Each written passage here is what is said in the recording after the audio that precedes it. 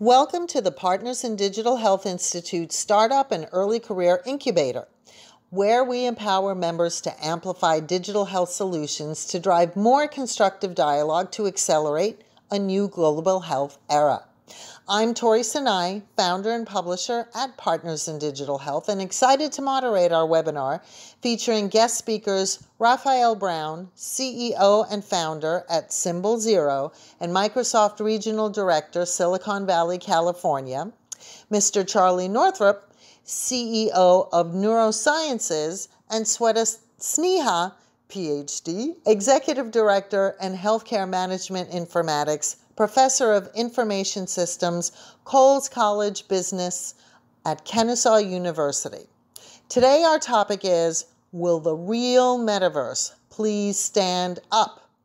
Thanks to the gaming industry and technologies such as AR and VR, where users are immersed in visual, auditory, and haptic sensors to virtually engage with others, the metaverse has been ignited by Web3 and blockchain tech, facilitating ownership, online payments, traceability, data security, and more.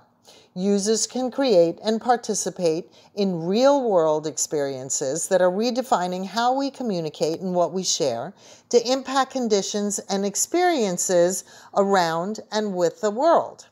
So, how does this fit into healthcare? Let's listen now and learn more. Hello, and thanks for joining us today for part one of our series discussion. I'm going to get right into it with our panelists. And the first question for them is, what's your impression of the current hype around Metaverse? Rafael, let's start with you. Sure. So I think that the hype around Metaverse is a thing that is coming out and kind of fueled by the pandemic. It's accelerating work that is being done, but the painful reality, I think, for some is that some work can only be accelerated so much. So the hype around the metaverse is that a lot of people are going online much more than ever before. They're discovering new aspects of the internet that they hadn't realized. And in many cases, they're mistaking the being online that many of us have taken for granted for the last 5, 10, 20, 25 years for the metaverse that we're trying to get to in the future. So there's a thing that we're going towards, a 3D successor to the internet, and that's going to take, a good 2 to 3 decades to get there. But in the meantime, people are discovering the current reality of the internet, which is rich and robust and has a lot of things for us. More people are realizing what some of us have taken for granted. And it's frankly our responsibility to onboard them, to show them what's here, and then to kind of point down the road and show them where we're trying to get to. Thanks. Charlie, your perspective? It's really quite funny because the metaverse, it's being used for different naming and different people have different definitions of what they expect the metaverse to be. And in the gaming world, there's a very well-defined kind of view of what a gamer would view and consider the metaverse. But business came along and business said, hey, we can do this one better. We're going to make a metaverse and we're going to interconnect people. You'll have all this really cool audio, video, and you'll be able to take part in things. And it just escalated so quickly that people lost focus. They started talking about all the possibilities without talking about how are we going to get there? What's the framework that's going to enable us to have this thing called a metaverse? And one of the things on LinkedIn was I found, Rafael was out there saying, hey, wait a minute, people, hello. There's a lot of work that has to be done. You can't just throw a switch and think that this is going to happen overnight. And so Rafael and I became friends based on this. Like, it was a great introduction to meet him and learn about all of his work. But yeah, there's a lot of hype, but I think there's a way to get there. And when we get there, it won't be controlled by the internet anymore. And that's going to be the most fascinating part, because the internet and the web become things inside the metaverse, not things that define it. Okay, so that leads me to the next question, which is, what is your personal vision or version of the metaverse. So Charlie, let's begin with you. So my vision is that there's a hyper-connected world. And when you start building the hyper-connected world, everything can suddenly become interconnected. Doesn't mean it has to, but it means it could. And as I went down this road of exploration, trying to understand, how do you have this? How would it be possible to interconnect everything? And is it static? Is it centralized? Is it decentralized? And as we continued down this road, we realized that every person, place, and thing can indeed be represented in the hyper-connected world. Okay, that's great. But when you realize that protocols are things and tokens are things, and they become things inside the hyper-connected world, that's when you suddenly realize the web is a thing. It's a resource. It's a thing inside the hyper-connected world. It is not a thing that defines it. The importance of getting to that statement was to understand also that every blockchain is a thing. It's based on a protocol. Protocols are things. So they're inside the hyper-connected world. They're not things that define it. And then you realize when you get to that level, you suddenly say, well, what about machines that can communicate without using the internet? What if a machine can communicate using, like people, what if it could use voice and a microphone? What if it could use a speaker and a microphone? And very quickly you realize that that is indeed possible. It could also use optics, and it could see things. When you create those models and they have no networking connectivity at all, a machine that has zero networking connectivity, but it can still take part in the hyper-connected world, that's when you start to realize that this is beyond the web, this is beyond the IETF, the ITU, all of these standards organizations, they become standards within the hyper-connected world. That leads to the next logical question, which is, who is defining the standards for how all of this comes together? Okay, so let's turn this over to Rafael now. Rafael, your personal vision or version of the metaverse. Sure. So, so my version comes out of science fiction. There are elements of science fiction that have galvanized and inspired many of us to go towards this. So the things that I would reference are actually going back to the movie Tron, 1982, William Gibson's Neuromancer, also in '82, and then the Sprawl trilogy, where he coined the term cyberspace, where in Tron it was the grid, a 3D, real-time 3D synchronous online experience. With kind of a hyper reality, as Charlie is talking about, and then that of course led in 1992 to Neil Stephenson writing Snow Crash, and then shortly after, I think a couple of years later, the Diamond Age, where again Snow Crash, he coined the term the metaverse, and he goes heavily into reworking and solidifying the notion that Gibson had 10 years earlier. And then in the Diamond Age, he dives heavily into AI and a notion of AIs both as sentient, but also as learning tools. And so this notion that AI is part of it is also very essential. And that AI are part of the networks, that the networks are not dumb. And so we take those ideas, and you can layer on Ready Player One and any number of other things. But to me, that kind of early notion in the 80s and 90s inspired a lot of folks in games. It inspired us because we said, we can build these worlds, but it also inspired a lot of the folks, frankly, in the early tech companies, both in terms of software and semiconductors. There were hardware folks, building displays, building component parts, thinking, I can build us towards this future. And so it's this realization of if you will, a metanet physical infrastructure that a metaverse can sit on, that collectively could contain, but go past the internet and the web. And so the last thing, I'm a designer, to kind of leave you with a metaphor. It's not just a VR thing. I like to think of it, if you think of it in terms of like an atmosphere around the Earth, we build information around us. And at a certain point, we're going to build spheres of information circling this globe. And some of those need to be more VR because they're fully virtual, and some of those need to be more AR because they contain information to connect into the physical world around us. And some of those need to be a bit more MR and mixed. So it's this notion of probably clouds connected by blockchains. And we're still trying to find the mediation of public and private, but a notion of information, spheres of information circling the globes, effectively like our atmosphere, but of bits and bytes, and with the notion that there's this hyperconnectivity that we can get to if we keep working at it. So the last thing I'll just say related to that is that I view it kind of like going to Mars. It's probably going to happen.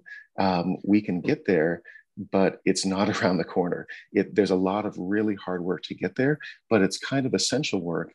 And like going to Mars, we have kind of a moving target. And it really comes down to when we sit down, stop fooling ourselves that we're there already, and do the work in step, pace by pace, until we actually get there and land. Thanks for that, Rafael. Charlie, this one's for you. And not to make it more complicated, but what is Turing's child machine, and how might it impact value ecosystems in the present and future? So in 1950, Alan Turing, in one of his early papers, he had suggested that we ought to build a machine like a little kid, and that through education and experience, the machine should be able to evolve. So it's a fascinating question about this, whether or not anybody has ever built such a machine. But we started on the journey of how could you possibly build an Alan Turing child machine, and could you do it today? What would be the implication, and what do you need to do it? And it turns out that in our version of it, the answer is yes, you can build it. And we built our first version in 2016. And what it means is, to give a simple example of this, it's the idea that you could build two machines. So if I have two machines and they're absolutely identical, and I put them in two different locations, through education and experience, can those machines evolve differently? And so when we built it, we realized that the processor that we created could actually go in a vending machine, as a simple example, because everybody knows what a vending machine is. All right, so vending machine, Alan Turing child machine, put it in two different locations. Person goes up, presses F4, gets a bag of chips, and the machine has a speaker and it says, "What else can I do for you today?" And the person could say whatever they want, but the machine wouldn't understand what it is that they're asking. And so both machines could be doing this at the same time, two different locations. Although they can't understand what the person is asking, the machine can classify. So it can classify what is the topic of conversation at this particular location. What am I being asked about? And if the machine can classify, it can keep track of the number of the types of conversations. And it can eventually decide through logic that, oh, everybody here in this location, they are talking about how do I rent a car? How do I change a flight? How do I get a taxi or an Uber? How do I get a hotel reservation? Because that particular machine is sitting in an airport. The second machine is sitting in a middle school. And so every time that a kid goes up to it and I think we've lost Charlie's video. Sorry. Oops, sorry about that. Every time that the kid goes up to it and puts a dollar in and gets a bag of chips, the machine would be asking the kid, "What else can I do for you?" And now the machine is going to learn about what are the topics of conversation in a middle school. that topic of conversation is going to be very different from the conversations in an airport. But both machines, now that they know what's important to their particular environment, the machines can reach across the network and go to the bookstore and say, I need books about this particular topic because that's what's important here. And so the machine can then read these books to learn how do I rent a car? How do I get a hotel reservation? How do I change a flight? And essentially the machine evolves from being a vending machine to being a travel assistant. And so this is what we built. We figured out, how do you do this? How do you build these kinds of machines? And then what are the endpoints? Where does this go? And eventually we could postulate that the machine would have an existential crisis at some point, that it wouldn't know what it's supposed to do. How do I provide useful work? What if we gave the machine a goal and said, here's your goal. Your goal is to provide useful work, and this is the type of useful work that you can do. Well, if that particular useful work is no longer important in that environment, it's kind of like the machine having an existential crisis and saying, well, what am I supposed to do? How do I evolve? How do I, as a machine, in order to do this, how can I best serve humanity by evolving? And that's what we mean by an Alan Turing child machine. Okay, so now we've got vending machines and we've got tourism, but the question is, are there applications for healthcare specifically, and in what areas? So Rafael, yes. do you want to start? Let's get you back in here. Sure. Yeah, so I think that there are a lot of applications for AI in healthcare, and think of it this way: there are so what we have right now is a lot of exploration where people are doing things in the local, on their own hardware, pushing it out to some amount of cloud. But we have more access to computing in about the last 5 to 15 years than we thought that we had before, because we can extend computing beyond our devices, and so that's both useful for exploring and creating, as Charlie's talking about, but also for setting up services, and whether it's to healthcare or to other enterprise, you don't just have to go, what can I run on device, but also what can I push to elsewhere, really, the funny thing is that in many ways, the first application that a lot of people saw this was with mobile phones and things like voice assistants. All of a sudden, we have new functionality where the most immediate thing is, can we use it to order something? There's a whole array of these tech companies where they found a basic consumer application in order to justify voice AI. But the reality is, whether that's some amount of voice recognition or machine translation, or if it's diving into bits of machine learning, reinforced learning, deep learning, neural networks, or other things, there's a lot of ability now to go between, I am here on a device, which could be a PC or a mobile phone that needs to access a service, or it could be I've put a headset on and I'm wearing an AR, MR headset, but you don't have to go, what can I just run on the device, but also what can the device connect to? What services and networks can the device connect to? And can I feed it some amount of information through text, through voice, through a link, through any other things? And then it pushes out and says, okay, I'm putting this into a network, and I've got 10,000 other diagnostics in here. The potential for comparison and analysis, whether it's in healthcare or construction or education or a number of other areas, we can expand beyond the device, and we can push and run things elsewhere that can be running in the background and then give me a result when they've been able to.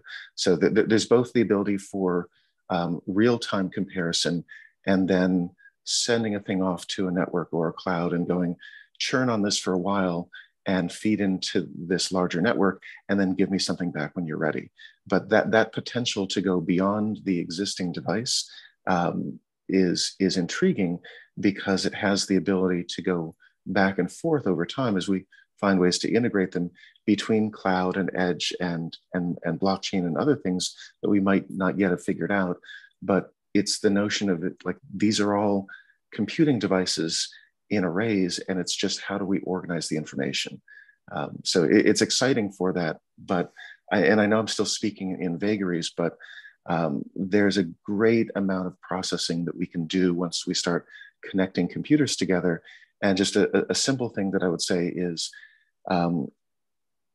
expanding the ability of a healthcare professional to get information quickly and to compare that information, because the biggest thing that we have to remember is that a lot of what we call AI, quote unquote, and I'm sure Charlie will go into this much deeper, is not really AI. A lot of it is really accelerated human learning. It's human comparison directed by human algorithms. And a lot of what we have that we call AI in these spaces is really just, can human thought be pushed over into a network and then churn for a while and give us something faster than humans can do it, but using the same basic processes that humans have. All right, Charlie, you're up, and I know you're chomping at the bit for this one. All yours.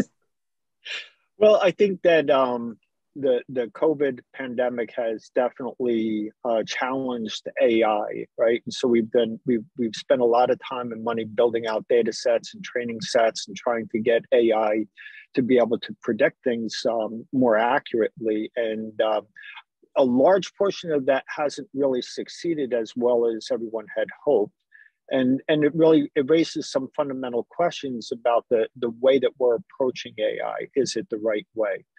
But to Rafael's point, once we start hyper connecting everything together, the big issue is going to be, how do we share that data? How do we share the information from one platform to another platform, or one machine to another machine? And what are the rules about doing that within HIPAA compliance or other sets of compliance for privacy? So on one hand, we have a whole privacy issue that we have to deal with. On another hand, we have all of these machines that are being built right now, and they're running in silos. So I think of healthcare, a lot of healthcare, and the machines and the tools that are available, they're being managed very much like the way we manage the web. Everything is in a separate silo. The thing that's missing, in my opinion, that one of the fundamental things that is missing is that the user, the patient, they're not actually represented in the digital world. They have no point of presence, no ability to automate anything. They have no way of being able to say, hi, I exist in this digital world.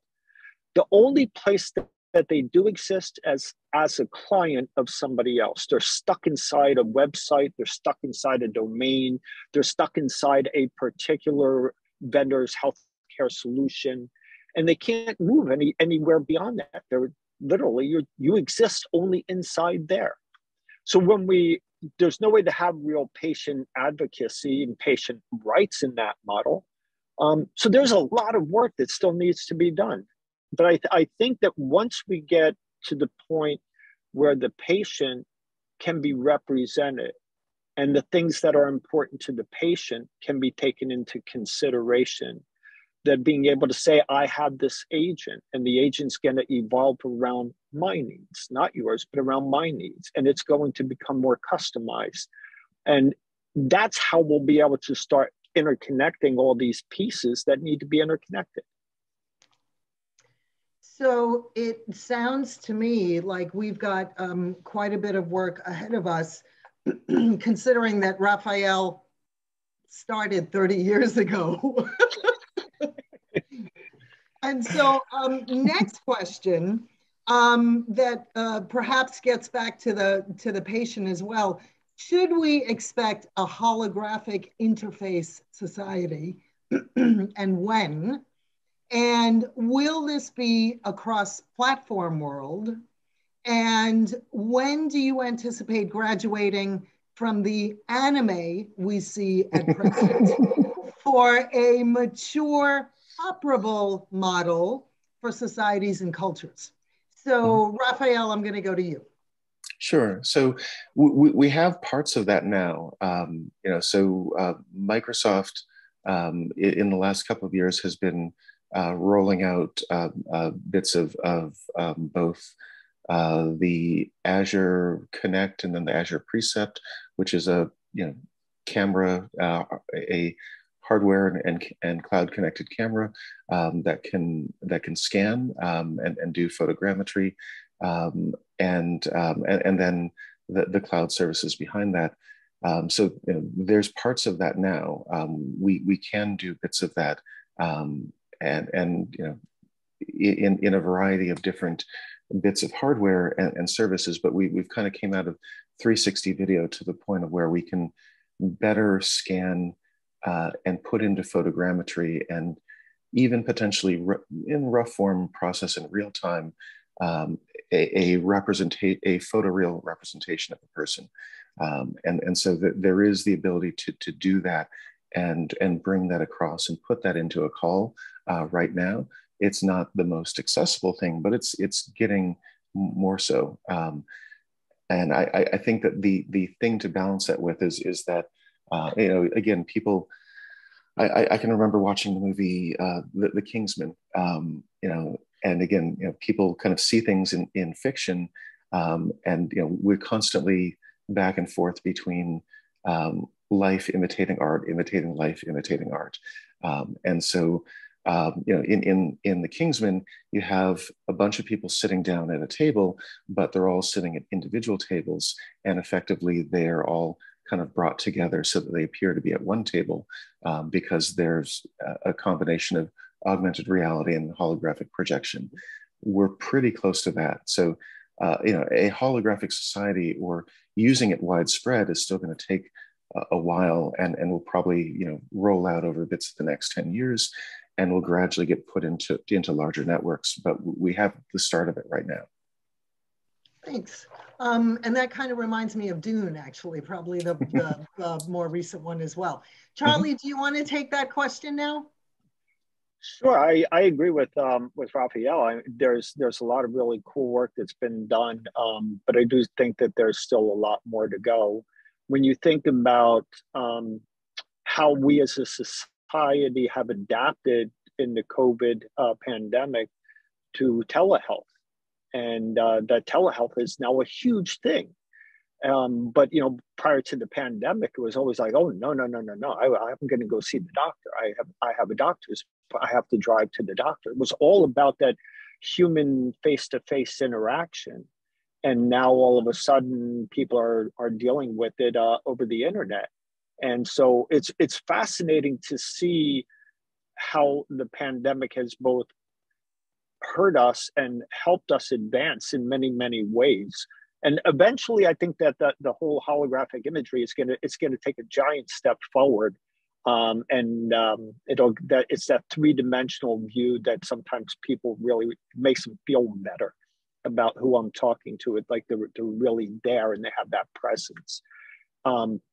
In terms of other work, though, you have to look at what else can we do with holograms? Is it more than just people? And so one of the things that our company focused on was how do you create holographic memory ID tags? We call them HMID tags, like an RFID, but HMID. And this allows us to say, okay, well, we can create a holographic image of an identifier, and we can attach it to a real world thing. And now with this smartphone, 3.14 billion people can just use their smartphones and scan these holograms. And then now what that does is it says there's a thing in the real world, the physical world, and you can identify it by scanning the hologram and pulling up the digital twin of that item. So, all right, let's talk about, did you want to add something, Charlie? Sorry. Yeah, I'm sorry, there was a truck going by. So I think that this idea of being able to move identifiers from the real world into the physical, the digital world, and then be able to say, hey, in the digital world, there's an identifier. Where's the physical item that goes with it? And now all of a sudden we can do that. That becomes really powerful. That's a very unique way to do things. We could do things, for example, in the supply chain. Why this matters? Think about the pandemic. During the pandemic, there was real serious concern about healthcare products coming through the supply chain that were counterfeit, right? But if you had a holographic ID at the time of manufacturing, then what you'd be able to do is you'd be able to say, I'm manufacturing this item and I'm applying this holographic ID to the item. I'm going to scan it and I'll enter it into the data set onto the blockchain or the ledger, saying that I'm the manufacturer of this item. And now it can go out into the supply chain. As it travels through the supply chain, anybody who touches it could actually scan it with their cell phone. And you would be able to then, as the end user of that product, you'd be able to scan it and look at the entire provenance of documentation and control to prove that this is indeed a legitimate item. And so for healthcare, it's huge, but it also applies to everything else in the supply chain. It's not limited to just healthcare. So Charlie, I know your company now. Rafael, you mentioned Microsoft Azure, but what companies out there are leading the development and perhaps even best practices for holographic interfaces at present? Rafael? Sure. So, so in terms of holographic interfaces, Microsoft is definitely one. I think the way to think of it is that there are a few different parts of this. Microsoft has definitely been actively involved in kind of the scanning and pushing more of that to the cloud to enable it to be a bit faster, and has been building up an array of services. So Intel has been doing a lot with holography. Some of the most interesting kind of location-based examples of holography being used for teaching and learning that I've seen have come out of Intel. So Microsoft, Intel, Sony. Google's done some work as well.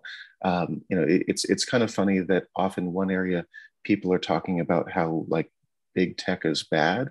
A lot, they may move a little slower. Sometimes it may take them a while to kind of realign their aircraft carriers and turn in new directions. But you often have a lot of good people and good researchers in there that are trying to take advantage of the resources that they have to do really interesting work. And so, yeah, I've seen interesting bits of holography come out of, Samsung is another, going back to Sony. Sony's interesting, not there because of PlayStation, but because they make, some of the sensors that people use. There's kind of this focus of being able to scan the thing, then being able to process it, then being able to push it out to others. So that there's a bit of cloud, there may be some network. Another distinction to make is that oftentimes we don't want to put these things on the blockchain, but rather, the distinction like that like the Hyperledger folks would make is to put it onto a distributed ledger that may be private and enterprise focused, because you don't necessarily want to have, like in healthcare, information from individuals or clients or medical communities in public spaces. Privacy is still very important, and we can get into that into things like biometrics. But the core is that blockchain people often kind of throw out as a general term, but the important thing to remember is that, like, no, we really don't want to put everything, for example, onto Ethereum, because it's really slow, it needs small amounts of data, and it's not necessarily going to give you privacy. But that doesn't mean that there aren't things similar that can do different parts of that are more specialized. So that there's a lot of tools, and if anything, blockchain as a generalized concept is just starting to find its use cases. And so we need to then go, right, what we actually want to do is this, this, and this. Okay, do we have a tool that does that? Yes, kind of, but we need a better one. And then they evolve. So we're getting to a lot of that right now, because we're kind of coming out of going, I'm sitting down looking at these tools and I almost have what I want, but not quite. So dissatisfaction is the mother of invention. Yeah. Charlie? I agree. I think that in terms of privacy and the question of blockchain, we're still operating in a very siloed world. So imagine that I put all of my healthcare data on one particular blockchain, and I have tokens, and there's an economic model associated with that one particular blockchain. Well, what happens when a better blockchain comes out? How do I move the data off of one blockchain and put it on another?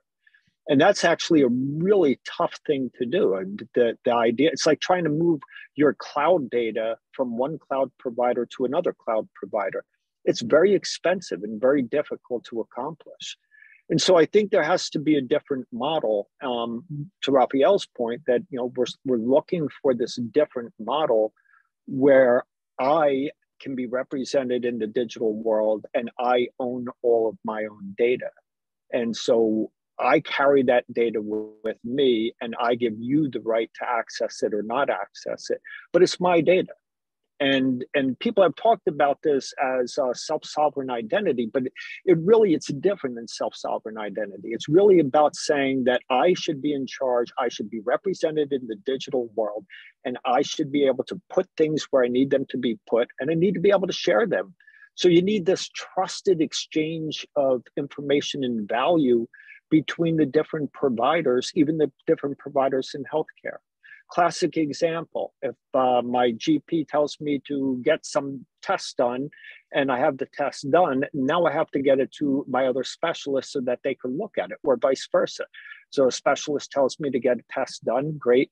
How did I then share that information easily with not just the specialist, but also with my GP?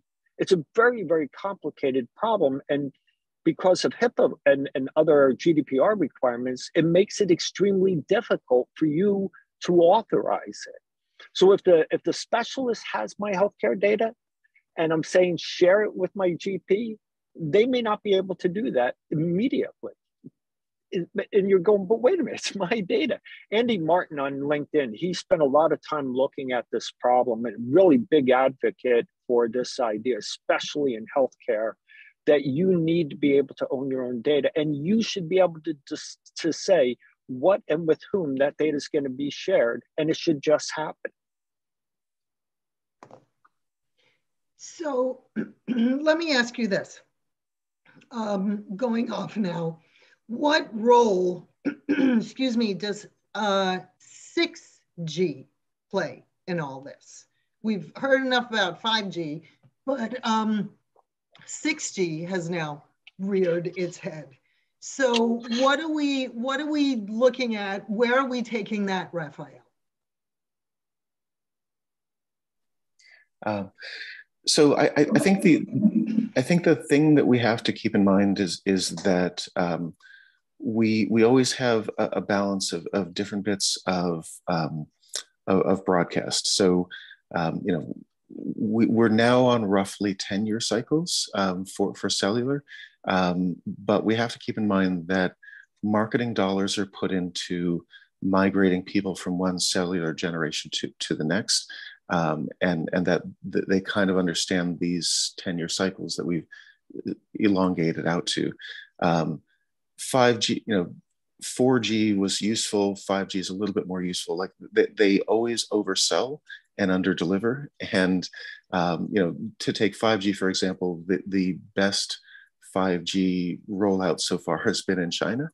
The US has a very underwhelming 5G that's slowly getting better, but likely there is no G that is a game changer. The reality is that it will slowly become more useful to have cellular connected specifically to XR devices but most XR devices right now are primarily used at home or at work because they're not really built for travel, and their sensors don't really deal with daylight or with vastly changing light, and really don't deal with night at all. And so we're not ready from a sensor perspective to have a set of XR glasses that you walk around with all the time, because the sensors can't handle it. They can handle a good office or living room environment, and because of that, what they're primarily doing is they're connecting wirelessly on a network. So the vast majority of our computing is still wired with Cat5e, Cat6e Ethernet, and then with some amount over wireless.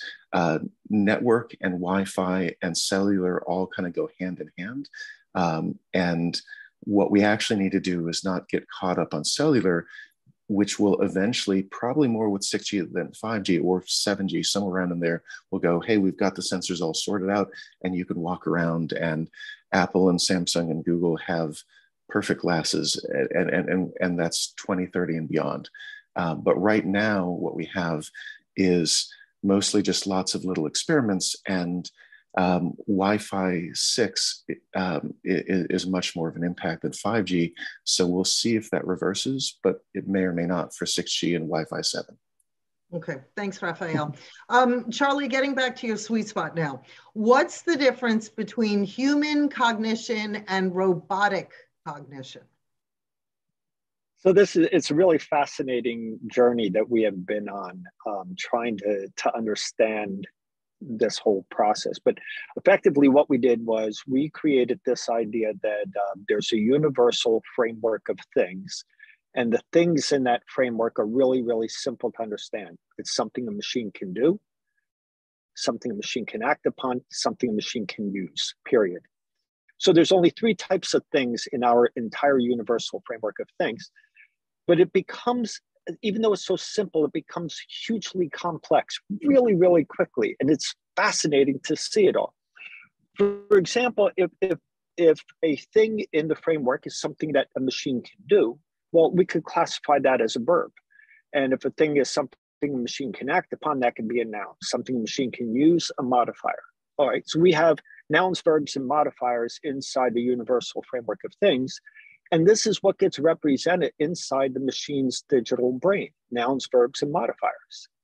And so it became interesting to say, suppose that you could define a runtime where the runtime only uses the nouns, verbs, and modifiers inside the machine's digital brain. So this way, then the machine would be able to understand what you mean. And if in defining the runtime. And the last piece was, well, what if you took the machine and said, you have a verb called perform. What if you could perform the runtime? So now you're using the graph inside the digital brain. There's a graph of things, which are all the vocabulary, nouns, verbs, modifiers. So you're using this graph to say, inside the graph, there's a word called perform the other thing in the graph called the runtime. And it starts to put the graph in motion.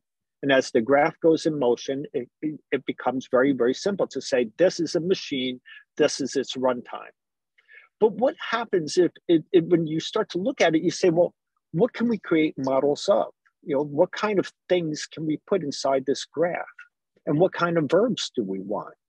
And we found the most fascinating one to us was the word contemplate, because contemplate allowed the machine to have more of a cognitive model. It's not the same as human cognition. Everything we do is we create models. We observe things in real life and we create models about how they work. And as long as we can convey the model using only the vocabulary the machine understands, just like a little kid, when you're asking a kid to do something, you have to use words they understand. So if we can convey it to the machine, then the machine can learn what that is. So when you look at the basic cognitive process for a machine, the model that we chose was to say, basically, you have to be able to create a thought that may be from using your listening vocabulary, it may be from using your reading vocabulary, or it may be that you just contemplated something inside your digital brain and you created a thought. Once you create the thought from the machine's viewpoint, it has to run a contemplate model to contemplate, what does that thought mean? Is it something I can do? Is it something I shouldn't do? Is it something I can ask somebody else to do? Or like a kid, can I pretend like I didn't hear it and just walk away? And so you go through this level of contemplation about what something means in order to figure out what you're going to do. And then the machine has to perform whatever it's going to do. And once you put this basic model in place, you now have a relatively simple but interesting model of robotic a model of robotic cognition. Again, not human, it's a model, it's robotic, it's machine-based. But when you start adding on to that, and you add the word learn, what does learn mean? Well, learn just means to add words to the vocabulary. And that's when you start to realize that a machine could actually have a cognitive model where it can read something and it can say, what does this mean? Oh, it means that I'm supposed to learn a new verb. And the verb that I'm learning is how I can gain additional input. Or the verb that I'm learning is how to contemplate even smarter, better than I do at a second grade level. Could I contemplate at a 5th grade level, 10th grade level? What about a PhD level? What would all of these mean? And so all of these different models start to come together, and this creates robotic cognition. Rafael, do you want to add anything to that? No, I actually am just going to say that Charlie's going deep on that, and I love listening to it. So we've actually got a lot to cover. So I'm perfectly happy with that. Friendly amendment, yes. Okay, thank you. So Charlie, another deep one for you in that case. What's the difference between human consciousness and robotic consciousness? Wow. So this sent me on the journey of a lifetime trying to understand. There were so many rabbit holes to go down and try to figure things out. So the first thing we can say is, what is human consciousness? And the answer is everybody has a different definition. So even the philosophers don't agree on exactly what human consciousness is. So that's easy because we can say, don't know really, but we kind of recognize it when we see it. The way that I think about it personally is human consciousness is all the things that you're aware of at a moment in time. And actually, I got that from my daughter, Brittany. She was the one who helped me to kind of straighten out and come up with a base definition. So human consciousness is all the things that you're aware of at a moment in time. John McCarthy, the father of AI, wrote a paper about could you have ascribing mental capacities to machines. And that set off a huge debate in the philosophical world about whether or not machines could ever have a conscience and could they have consciousness. And the next part that became interesting was Professor John Searle from Berkeley, a philosopher. What he described it as in one of his emails is human consciousness is something that is intrinsic to nature. Right? It evolves in nature. So it evolves inside the 100 billion neurons that make up your brain. And the best that we could possibly do is we could observe it. And if we observe it, we can create a model about how we think it works. And with the model, we can create a computer implementation. So at best, what you have is a computer implementation of a model that somebody created after observing something that is intrinsic to nature. You never have the original thing. So there's a big difference between them. So in robotic consciousness, it is more about the states of being inside the machine of all the things that the machine is aware of at a moment in time. Versus in human consciousness, it's all about the things that a human is aware of at a moment in time. But it's, again, that's based on something that's intrinsic to nature. All right. We're all following this, Charlie.